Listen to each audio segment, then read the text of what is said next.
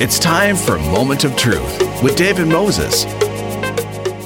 Welcome to Moment of Truth. I'm your host, David Moses. You're listening to Element FM in Toronto and Ottawa. That is 106.5 in Toronto, 95.7 in Ottawa, and anywhere across the country if you've downloaded the Radio Player Canada app and type in 106.5 ELMNT FM or 95.7 ELMNT FM. And you can listen on your device of choice 24 hours a day, 7 days a week, right across the country. You could also listen online at our website at Element FM, elementfm.ca. And you can also download our previously recorded interviews, etc., on our SoundCloud if you've missed one or you'd like to go back and listen to something again. I'd like to welcome our first guest to the show today. Dennis McCready. He is the head of the National Film Board's Francophone studio in Toronto since 2018, and that's where he's in charge of the French language productions in Canada, anywhere outside of Quebec. It's a pleasure to welcome him to the show today. Dennis, welcome. Yeah. It's great that you could join us. Oh, it's a pleasure to have you. And I just want to say that you are also here in regard to a film we're going to be discussing. It's a documentary that I understand you were the hands-on producer. Now, I don't always see hands-on producer in shows, but you were, I guess, fairly like it says, hands-on with this production of Wessescun, and it's an uncensored look at the complex process of rebuilding men at war with themselves. And at the Healing Center's philosophy is that healing does not come from erasing one's past, but by engaging one's cultural identity and traditional values. Yes, so I happen to be at a bizarre timing in the film's process because I was replacing the producer Nathalie Cloutier, who was on a leave of absence because of a maternity leave. So I came on board when the project had been developed for a number of years by Steve, and then brought over and developed at the NFB.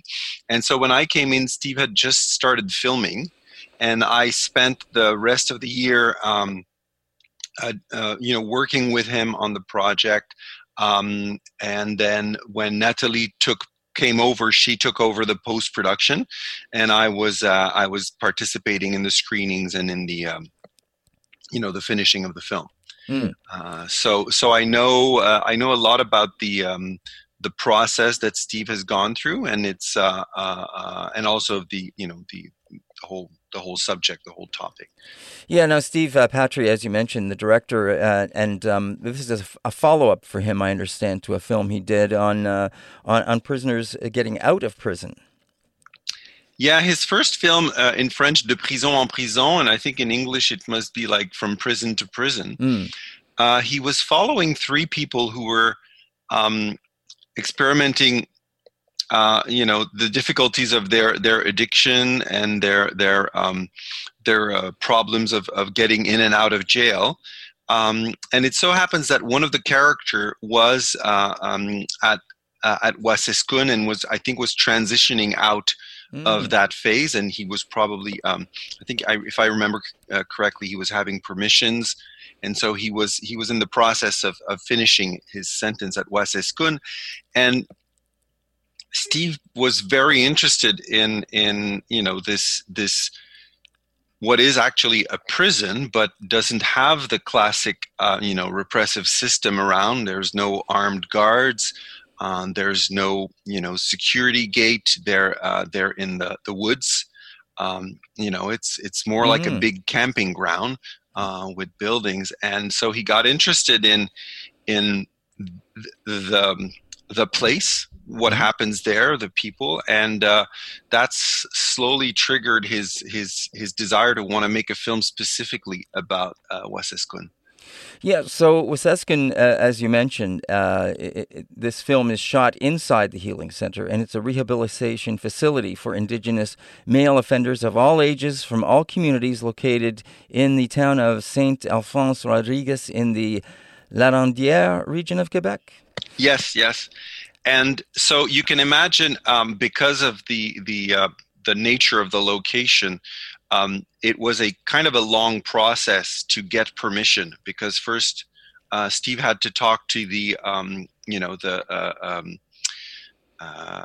ministry that deals with the correctional system, and then once he had cleared all the red tape and had got permission from them, he then went and met with Wasiskun's managers and talked to the directors there, and then he spoke to the healers and all the therapists and the people that work with them every day, and got their input and their green light. He then spoke to some of the elders of Wasiskun, and then explained what he was doing, and then he met with the residents, the residents of Wasiskun, and only after going through this process of meeting everybody and explaining his idea and what he wanted to do, did he get a green light across the board from everybody, and then he started the process of the production from then on. And I'm glad you mentioned that, because that's one of the first things I thought of when I was watching this. I thought, how did he get in here to get all this access to these people, showing them inside their rooms, showing them doing all these things? I thought, wow, that's wow. I just thought that's not very often that kind of thing would happen, that you would get that kind of free reign inside a facility like that, especially with all the people participating as well. Yeah, it's there's something, what Steve the way he approached it, and I think any filmmaking on a sensitive subject and on a subject where you want to go deep in the intimacy of everyday people, I think that's the only way, is to, first of all, be absolutely transparent as to what your intentions are. I think you have to take the time to meet the people. So the way we had designed the approach with the center was that he would live there 3 to 4 days over the, he would usually go there on Monday, and then he would, leave on a Thursday or a Friday, something like that. And every month, he did this for 12 months. Yeah. And every month he would spend several days there. He would, eat, sleep, spend the day, watch television, play hockey, and essentially be immersed in their everyday life. So that was the proposition from the get-go. I think what's interesting, and people who will see the film, it's being launched online very soon. I think it's it's the 11th. The 11th, yep. And, okay, great. Yep. And it's free for worldwide on the NFB.ca. Yeah. So the way he approached this first was to immerse himself in their everyday life, and the second thing is that they have a circle of in the morning where they talk. And he would sit in the circle every day, and at some point there would be given a moment where he could tell them of what he wanted to film that day, having heard what was going on today. So he'd be like, okay, I'd like to film, this person working on their wood carvings, or I'd like to, to film the hockey. And every resident could then, actually every resident would say, okay, today I'm good, you can film me, or today I don't want to be filmed, or hey, I'm having a meeting with my therapist, would you like to come? So every morning with everybody, he would validate what would happen during the day, and would, of course, respect this, to the letter. Sure. So that progressively, the residents got to understand what he was looking for, and he got to understand the inner workings also of Wasiskun. So it was a slow process, but very progressive, because it's about learning about each other, building confidence, and owning up to your statement that you're there to respect who they are and what they're going through. Yeah, very much so. The fact that you mentioned that he would spend time there, almost like embedding himself, like Yeah. um, and you could see the passage of time, like you said. You actually did get to see that throughout Hmm. the documentary, that you're there.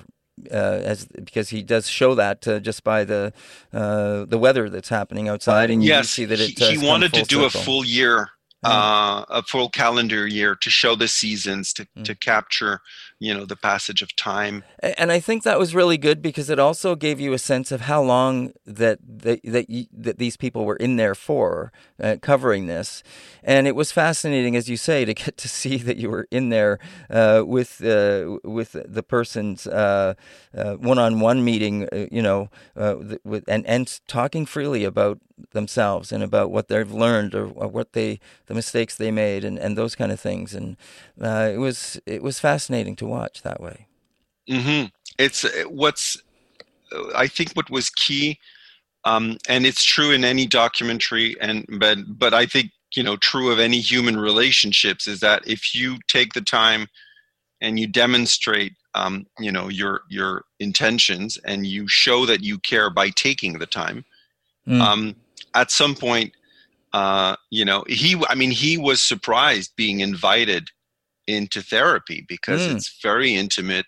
These Sure. are moments where men are opening up, and but he, all that we saw in the film was validated as they went along.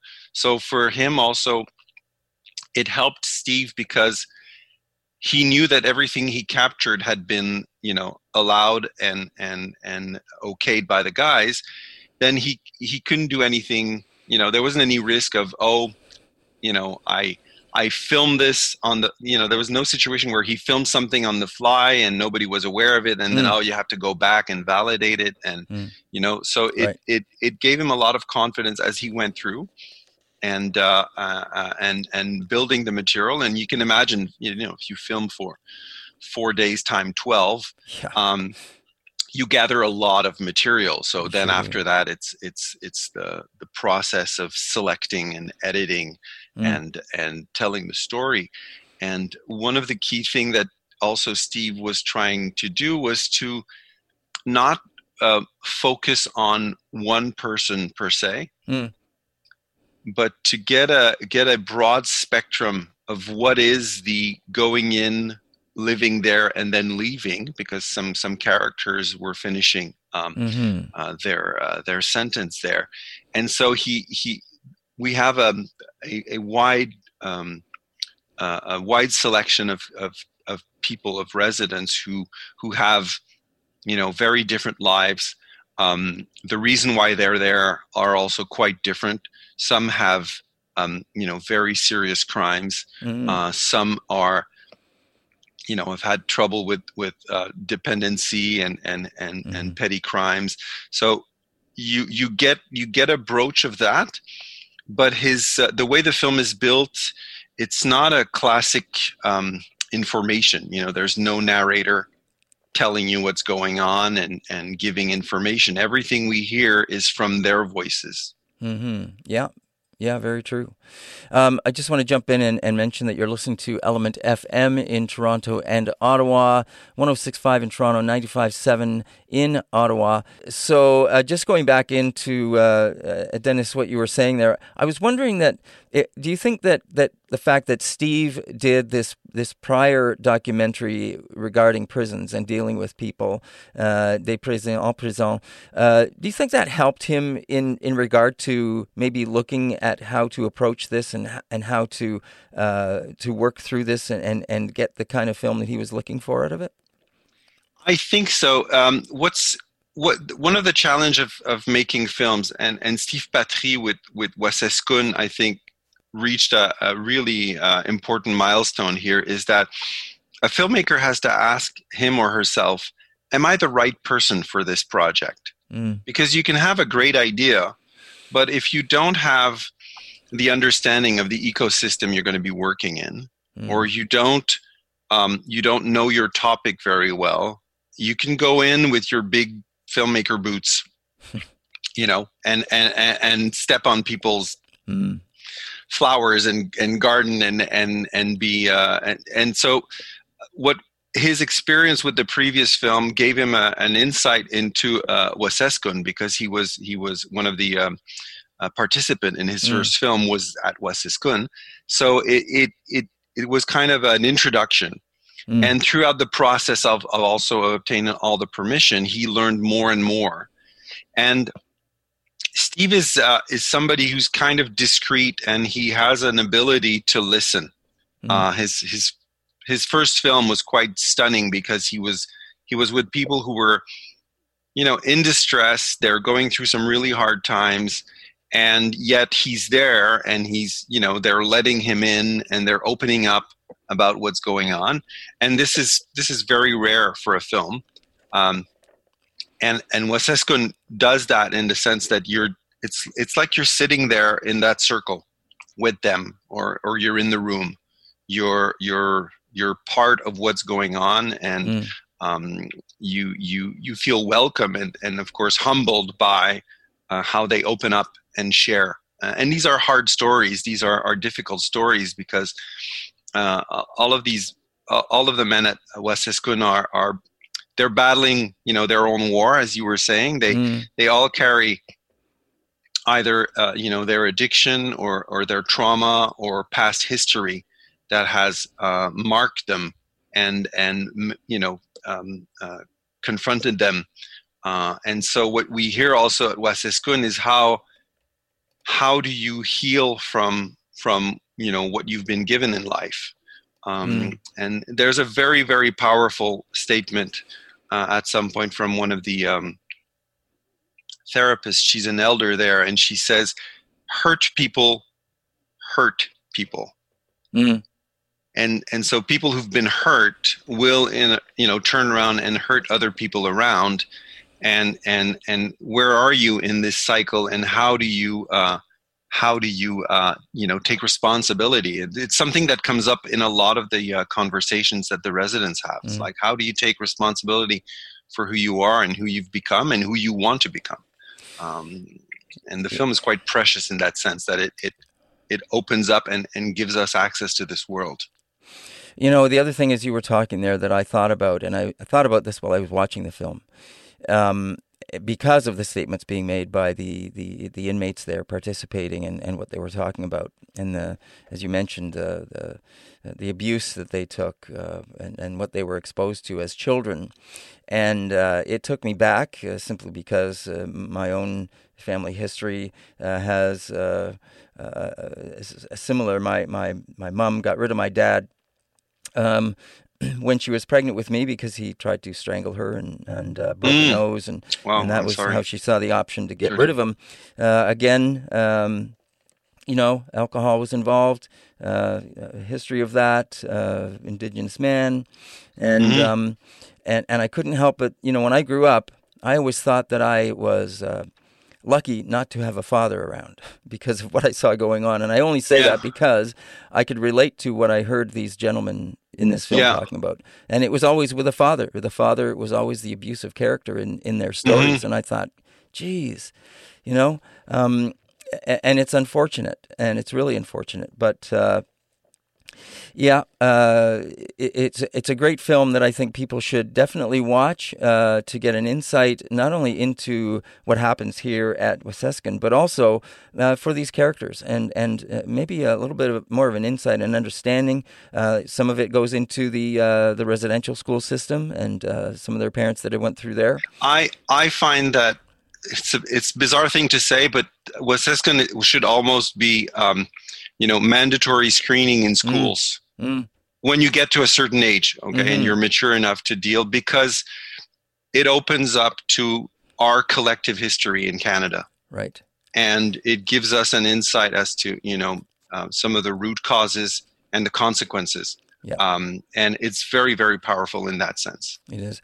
In regard to what you were just saying about mandatory viewing at a certain age, of course, as you mentioned, which is a good point. I guess the other thing is, as we just mentioned, that it does deal with delicate topics, and in regard to that, perhaps a disclaimer or something should go out ahead of that to specific, might be schools or communities, indigenous communities, because it's unknown where these people in the film come from, and that might relate back to some of these viewing areas. Yeah, a lot of NFB films are used in schools, in community settings where a group or people might say, okay, we want to organize a screening, and of course, in this current pandemic, it's different. But let's say somebody wanted to use the film and send a group of people to watch it online. I think it's important that they're aware of the content of the film, and that they put a disclosure in their invitation, so that they understand that the topic matters that are addressed in the film can be quite intense. A lot of the residents will mention in their therapy or in their conversation why they're there. Was it a economic crime? Did they get into a fight? But some are there for murder, and these are have serious impacts in the communities where they occurred. So I think it's important that if people say, okay, we'd like our community to look at the film, or we'd like a group of people to look at the film, to just take time before to assess. Is there somebody in the community that could be affected by what is said in the film, and just to accompany it. When we put it online, there's a description of the film, and anybody who goes to the page and clicks will know what the film is about. They won't, get into the film not knowing what to expect. Yes. But if people want to invite their community, I think it's just an important step, because the film, in my mind, is very respectful. There's no information as to where the residents are from. They sometimes will refer to their family, their partners, their community, but they don't name them. They don't mention them. Yes, right. So in that respect, there's confidentiality is preserved. And Steve Patry, the director, was very very cautious, in handling all of this information. I want to go back to the director, Steve Patry, as you mentioned, because in talking about his approach and the fact that one of the things that this film and how it's described as he's given unprecedented access to the center and focuses the lens on the daily lives of these residents, and as you pointed out, he was somewhat sort of an embedded film director within the process over a period of a year for this film. And that, the way he approaches it is with empathy, but not naivety. And it chronicles the difficult journey of these men, as has been pointed out, that you just wanted to reiterate there. And I think, though, the fact that he was given this access, the way you described this at the beginning of how he took a lot of very slow steps to approach people and make sure he was granted access to all levels in all parties, and made sure that every person knew that they could opt out if they didn't want to any given day or any given time. And, I think that's really interesting. And just from an Indigenous perspective, was probably the best thing he could have done, because, as someone who has done some journalism work with APTN and gone in to different communities over a period of years with a camera on their shoulder, but certainly as someone of understanding the request of Indigenous people, they don't want people to just show up and put a camera in their face. They want to get to know people a little bit. They want to know who you are. They want to know more about you. So I think that Steve's the way he approached this was definitely the right thing to do, because it obviously proved very well for him, and he was given this access. Not only that, but even how you described that some of these people would come up and say, "Oh, I'm going into my one-on-one therapy session. You want to come in and watch?" I mean, wow, that speaks about the confidence and the trust that he had built up with them. What's interesting is that by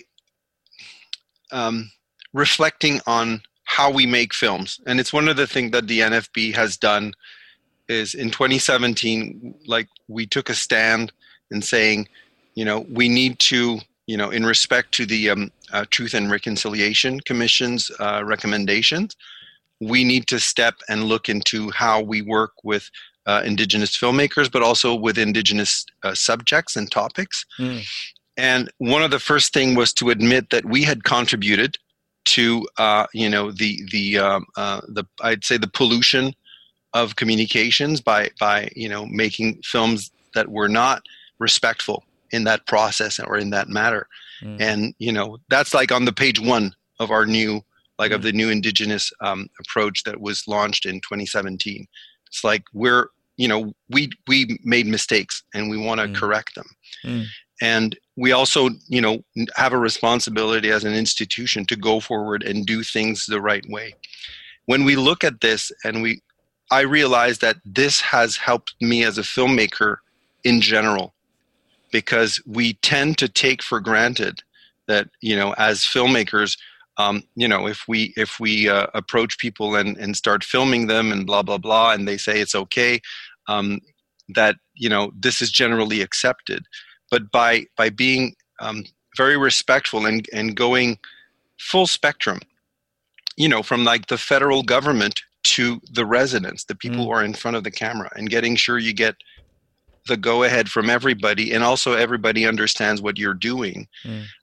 We should approach filmmaking like this all the time. For me, it's like common sense of respecting the people you want to go and meet and tell stories about.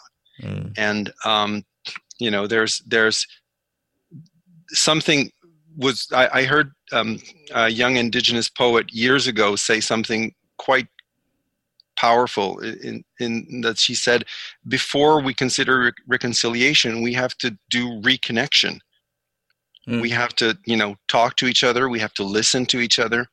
And then somewhere along the line, this aspect will be addressed, because it's an obvious and necessary step, Right. And I think filmmakers, by virtue of the fact that we're collecting things, we also have to start thinking about returning things, and how we're approaching it in the studios right now is that, we're working with Indigenous filmmakers, and one of the first questions we ask at the beginning is, okay, we're going to be going into your community or into your story, personal story or community stories.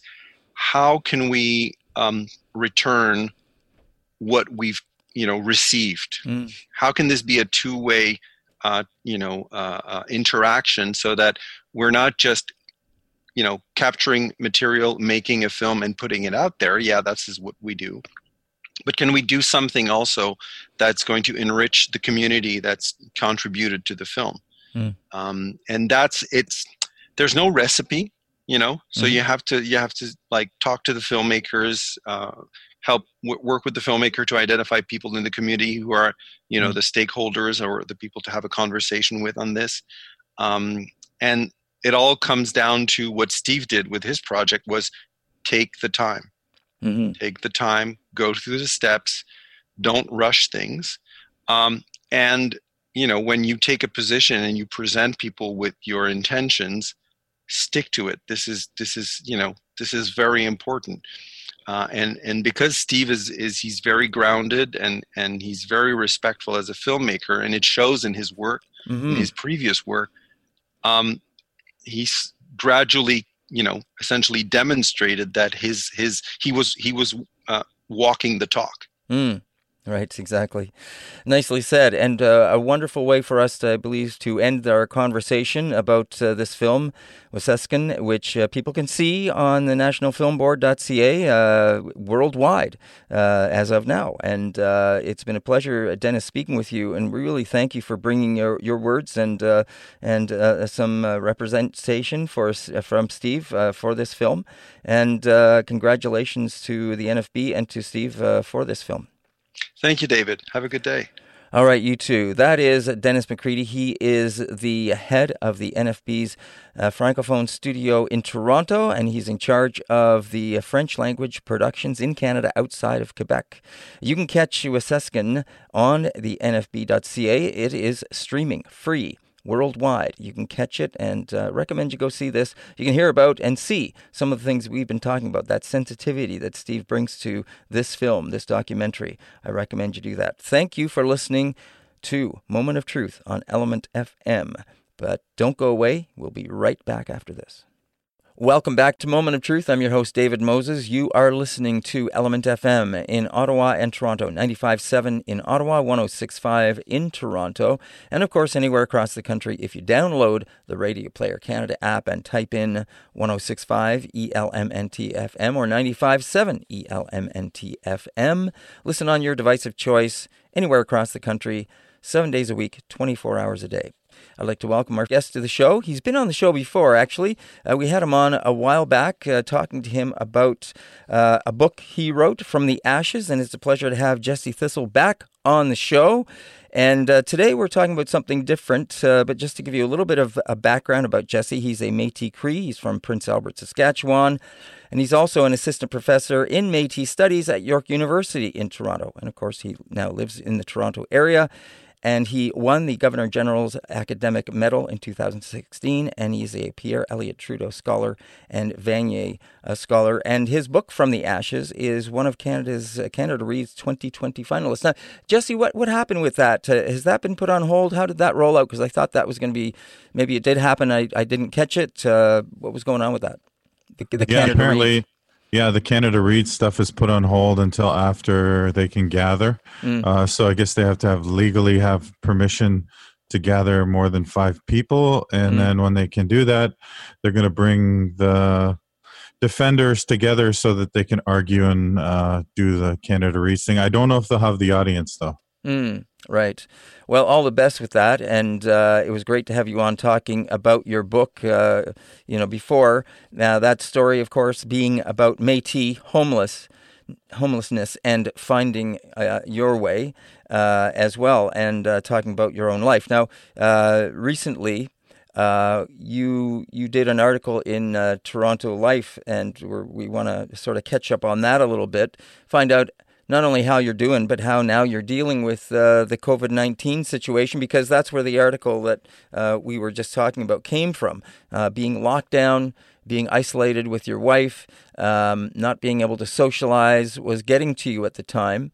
And you said that sort of made you think of when you were at a point in your life when you were in this situation waiting to find out about a sentence that you were being brought up on charges, and you said that you had also a limited area to converse with others and to do things freely. Yeah, this time kind of reminds me of what's called dead time. So this is pre-sentence time that people do while they're in custody and detention, and it's before you've been handed your sentence, and if you can't post surety, then you have to stay in jail. And when you're in there doing dead time, it's an uncertain time, because you don't know whether you're going to be there for 2 weeks, 2 years, 2 decades. You have no idea. And so I describe it as kind of like being right now in society, all of us, we're kind of stuck in amber. We're just like flies stuck in amber waiting, and there's this uncertainty ahead, and it reminds me a lot of my time while I was inside. And so I described it and wrote about it that way. And it's the only thing that I have in my experiences where I can make a comparative analysis and say, yeah, it's kind of the same. Actually, this is worse, I think, though.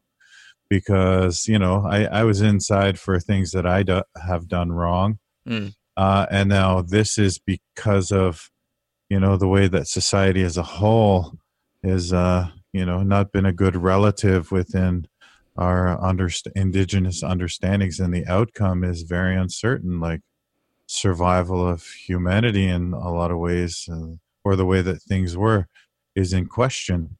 And so it is worse. I feel that it's worse now. So.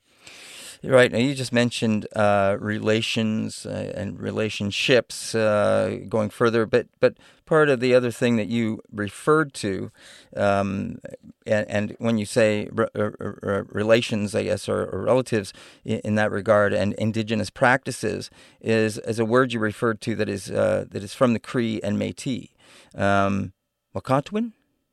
Wakatuwin. And that means that everything is a giant web of kinship, from your teachings that someone you studied with earlier. Yeah. I didn't know my teachings or my culture really growing up, and so I came back to it in my 30s when I went back, and it's a whole history of adoption and whatever. But me going back was reclaiming that, and I came into contact with an elder, Maria Campbell, who started teaching me about these things, and it just made a complete sense in my mind at the time. We're related to everything as kin, and we have responsibilities towards all of existence. The grass is our relative, the trees are our relative, lakes, oceans, animals, each other, humans, and so we're all on this level playing field, and we're supposed to be acting respectfully and taking only what we need and not abusing things. And this mess of COVID, I think, is because we haven't been acting as good relatives. And this is the reaction of the earth, or, you could even look at COVID like a relative, as to put us in our place and to make us realize that we're not above anything. We don't have dominion over anything. We are relatives, and we have to act accordingly. And so I learned this years and years ago when I was first coming into my indigenous heritage, and I think that itself is what makes me indigenous, is knowing that I'm a kin member to all of existence, and that I have to treat it with respect. Yeah, and of course, I don't think you're the first person to think in that regard, and certainly, if anything, I think I agree with you in terms of what COVID certainly has brought to mind. And I think it's made a lot of people think about our relationship. I mean, especially if you go back a year and you think about what were we focused on, what was in the news at this time, and the environment, right? It was all being focused on the environment. There was walks being done, and the youth were coming forward and talking about how the culture, the climate was a big issue for them. They're inheriting the planet, and it's being left in a bit of a mess. And of course, since we have had the lockdown of COVID, we've seen a lot of things turn around. The waters are clearing up. Air pollution is diminishing. And that's kind of stuff that's being reported. And it's bringing attention to different things. And now that people are locked down, gives them a moment to sort of think about that. And hopefully, when we come out of this, we will keep those things in mind and remember them. But, the idea that you're referring to, in the article, when I read it, I thought, because you referred to Jesus, and you said, maybe that, he didn't necessarily specify that neighbors were limited to people. And I thought, yeah, maybe he was. And certainly the idea is an indigenous one. Certainly that all indigenous people think in very much in the same terms that you're referring to, of being having a relationship with absolutely everything, the water, the sky, everything, plants, everything. And that's what in the Six Nations, there's a Thanksgiving address, which you start with the very small and go to the very heavens and thank everything about that we're connected to. Yeah, and the line is actually "love thy neighbor." Right? We've all heard that. It's a very Christian, and it's attributed to Jesus. But he never specified what neighbor meant. Right? That neighbor could be the ocean, could be the skies, could be the trees. And if he meant that, right, then we've been doing it wrong for 2,000 years, right? And so I use that as a turn of phrase or a trick to relate to non-Indigenous peoples to kind of wrap their head around what I'm actually talking about. because sometimes when you try to explain these things, like through the Western Judeo-Christian mind view or worldview, all they see is like humans, and that's all they can really wrap their mind around is like being relatives to other humans. When clearly through our teachings, Haudenosaunee, Anishinaabe, Mi'kmaq, Neheo, Michif, we all kind of have this like broader understanding of relatives and kinship and how we're related to everything. And it really does reframe how you walk through the world, right? You can't just take what you want because you have the right to, use it. You have domain over it, which is what the Christians believe. In our worldview is like we have to contribute in a good way that's helpful for all things, all relatives in existence, and I think that's such a more powerful teaching and more relevant now than it's ever been, really. It's interesting, of course, when you say that, but when you say we've been doing it wrong for 2,000 years, many indigenous cultures were living very, very close to the land. They were living light on the land. North America is a perfect example of before European contact, where indigenous cultures were living very much in harmony with the world and the things around it. And only with the, when Europeans came and started interjecting the things they had learned and changing that process, did that change. And it's too bad there wasn't more of that kind of open-mindedness to say indigenous people have that value to add to us. We could learn something from them instead of thinking that there was nothing to learn here from living light on the land, Yeah, that's right. And that's what I meant by I mean like Western, European encroachment of society. Of course, I understand that indigenous peoples have always lived and tried to live through this this broader understanding of Okuruan. And so, yeah, imagine if they did. Imagine if Europeans came and they looked at like somewhere like Tenochtitlan, the Aztec Empire's capital, and say maybe there's something to learn about sustainability here, because they don't need to import food. They can grow it all here right in the city limits, and they're an entity unto themselves. No European city at the time could do that. And even today, city planners go back and look at that and say, well, they were actually living on the land harmoniously and could feed themselves. And we need to do that in our modern metropolises. So, these teachings, like people are looking back 500 years and saying they actually had it right. And, we're looking at these indigenous ways of living on the land and saying they have it right. We are relatives. And even science is confirming, yeah, we are all connected, and there's no getting around that. And, biologically, we're made of the same carbon, same material, same stardust. And so it's actually scientifically correct as well, which kind of blows your mind too, right? Because a lot of this has been chalked up to what anthropologists call animism. And they say these are primordial teachings, but really they're revolutionary and they're scientific today. And so who actually had it backwards is kind of the Judeo-Christian worldview. Science is proving a lot of that wrong. So. Yeah, it's very true. And it's unfortunate that it had to come to this point for people to start realizing it. But I guess that's the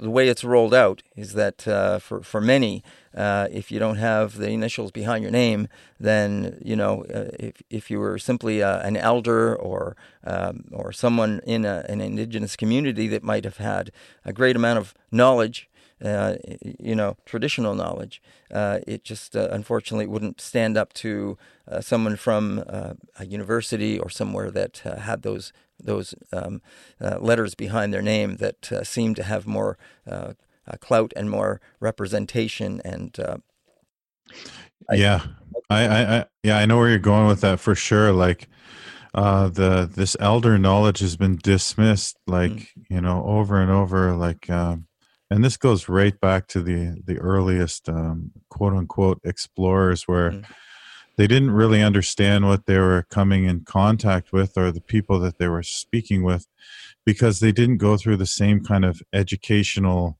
systems that Europeans did with universities and priesthoods and all those things. But like in many ways, Indigenous knowledge transfer is more comprehensive. Like you start these trainings when you're, you know, a child. In some cases, you work with an elder until, you know, they pass and you're in your 40s or 50s. And so it's a 50-year education as opposed to a 4-year education at university. So like, which is more comprehensive, really? You know, if you look at it through that lens, it's just they didn't understand the knowledge systems that they came in contact with here in Turtle Island. Yeah, very true. Don't go away, because we're going to be right back here on Moment of Truth with more right after this. I'm just going to let everyone know that you're listening to Element FM in Toronto and Ottawa, 106.5 in Toronto, 95.7 in Ottawa. My guest is Jesse Thistle. He's a Métis Cree author, and we did have him on the show prior to this talking about his book, From the Ashes. It was a great read for me. I suggest you pick it up and try it. He is also in the Canada Reads 2020 finalist for that book, which is going to be, as we mentioned at the top of the show, that's been put on hold for a while till we get through this pandemic that we're dealing with. Jesse, you know, some of the things that we find ourselves in now because of the lockdown, because of the pandemic and COVID-19, you know, we're finding new ways, or we're having to find new ways to deal with communication. And I know that was something that you initially, when the article was written, that you were saying, you know, you see other people were dealing with this as well, and you started to come up with some creative ways to sort of start to deal with that. One of them was looking at the traditional values and recognizing the relationship between ourselves and everything, and maybe, you know, COVID-19, again, has pointed that out to us, that we are all related. Obviously, it doesn't matter where you live, what you do. You know, COVID-19 will, if it can, it will find you. And that's the reason we're in this situation that we're in right now. Now, one of the things also that you did, I guess, recently is you started a Facebook chat with that you do a couple of times a week, I believe, with the In Campo from a tribe called Red. You guys are doing this thing, chatting with homies. Yeah. It's chatting with homies. And Ian approached me one day, and he's like, you know, you want to just go on the air and talk and broadcast it and see where it goes? And I was like, sure, let's do that. And when we gathered, Ian started sharing Indigenous teachings, and I started sharing what I knew about Wekutuwen, and he shared what he knew about Anishinaabe language. And it just snowballed from there. We started brainstorming and like thinking about, okay, well, how can we bring this Indigenous knowledge to a broader audience? And so we put it on Periscope, which is on Twitter. Then he put it on Twitch. And we started getting really top tier guests. Like, you know, we got Wabashine Rice. We got Rosanna Deerchild. We even bring on like settlers like George Stromlupkus, Clara Hughes, Biff Naked, all kinds of people to just chat and talk about Indigenous knowledge and get it out there. Because for us, that's the kind of thing that's getting us through now, and it's given us comfort, and it's about that connection, that human connection. I don't think like a lot of people that are listening to us, I don't think a lot of them have been exposed to concepts like Wekutuwen or all my relations, or know much about Indigenous language like Anishinaabe, Moan. So it's been beautiful, and people are saying like it should be required listening for high schools, and you know we're just a couple dudes chatting about this stuff that we know, so it's kind of cool. But isn't that great? I mean, isn't that sometimes the best way teaching happens? Is just in the form of conversation. Yeah, and it's kind of like grown on its own from like a good idea, and it's natural and it feels good. And we brought on producer Kim Wheeler, who's going to polish up our episodes and make it into a podcast. I don't know if I let the cat out of the bag, but we're professionalizing, and we're turning it into something more. And it's all happening naturally. And when is that aired? When do you guys do that? The podcast or the Chatting with Homies? Yeah, Chatting with Homies. It's on Mondays and Fridays at 7 p.m. And it's on Ian's Facebook. Right. And I tweet about it at my at mitchifman.com. Right. And you'll see the graphics on Instagram too if you follow me or Ian. So yeah, I saw part of the interview you did with Wob. It was cool. So yeah, and we got the inside scoop. Like because we're Indigenous, we get these top tier Indigenous guests that come on, and it's just like sitting around the kitchen table at your cookums, and just sharing knowledge and talking. And so they'll say things with us that they won't really share with the mainstream, and that's kind of cool. It's for our people. Yeah, absolutely it is, and that's very cool about that. That's what's very cool about it, like you said, and going back to the way Indigenous knowledge is taught and shared is what I was referring to when I said, best place to learn is just through conversation. That's how it's very oral, so it's very traditional in the way that it's shared. So. Right? That's right. It's in academic speak, they say that's a dissemination methodology, but we just know it as having a good time around the kitchen table, right? Yeah, that's right. Hey, listen, now you've brought that up, academic. How are things going at university? What's happening as far as that way in terms of education, formal education, and things? Well, York University has moved everything online, and so I'm teaching online this semester, the summer semester, online Introduction to Indigenous issues, and all my colleagues have done that. It's made it a lot more work. It's harder to, record all your lectures and then video edit them and put them online and meet everybody via Zoom. But we're doing it, right? It's happening, and you got to come up with creative solutions in these hard times and make things available because, you can't just stop and not do anything. We got to adapt like we've always done as Indigenous peoples to new circumstances and push forward. So you said record your lessons. Is there any live interaction kind of stuff that you do with the students? I send out my lectures. They're like a half hour to an hour long, and then I meet with them twice a week for an hour, and we just discuss the readings and what was on the lecture recording. And doing it that way, I would have to give an hour long lecture anyway. So it's just they're getting the video, and then we get to talk on Zoom. But Zoom is it's hard to interact with people and have like a constructive conversation. Just the structure of it is kind of strange, I think that from a technological perspective, this is something else that we are learning as we go through here. I know that schools, many universities had a lot of online courses before, but I think that because we're seeing these the inequities or the challenges with doing these kinds of things online in terms of education or teaching, they're probably going to be, I'm sure there's people out there working on this stuff right now to make it more integrated, to make it more, a better way for people to communicate so that we can advance this kind of thing as we go forward, so we can maybe have, I don't know, who knows, holographic, rooms with everybody sitting in there at the same time, right? Yeah. Where there's a need, there's innovation, and you're right. I believe that there are people working on it that's making it more accessible, easier to use. I know that there are a lot of professors, older professors at the university that are having a hard time, right? Because they're not as savvy as the younger generations are technologically. And I fall somewhere in the middle there, where I'm a little competent, but like younger professors and younger lecturers, they're far more proficient than I am, and the ones who are older, they're having a little harder time. So it's forcing us all to be innovative and to adapt, and we'll find a way. Humans are very innovative, and I have faith in our creativity. When you said that, I thought of I guess it was just a little over 100 years ago or so where the Industrial Revolution took place.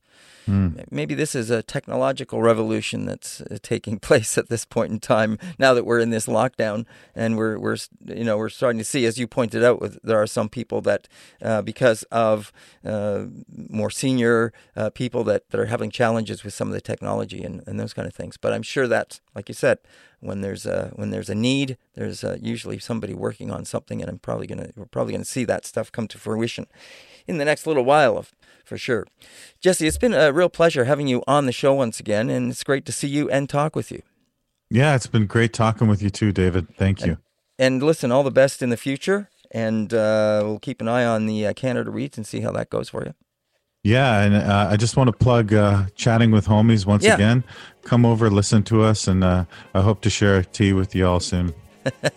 For sure, yeah, Chatting with Homies.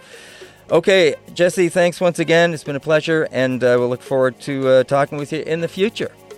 Marcy Miigwech Nyawan. Okay, Nyawa. And that is Jesse Thistle. He's a Métis Cree author. He's also an assistant professor and in Métis Studies at York University. It was a pleasure to speak with him about being locked down in COVID-19 and some Indigenous teachings. And just great to catch up with him. I also want to say Nyawa, Miigwech, Wanishi, and thank you to everyone who helps put Moment of Truth together. They include in Ottawa, Jill Kennedy and Caroline O'Neill. In Toronto, Andrew Johnson, Luca Capone, Kathy Zabokin, Andrew St. Germain. Nyawa, Miigwech, and thanks for listening.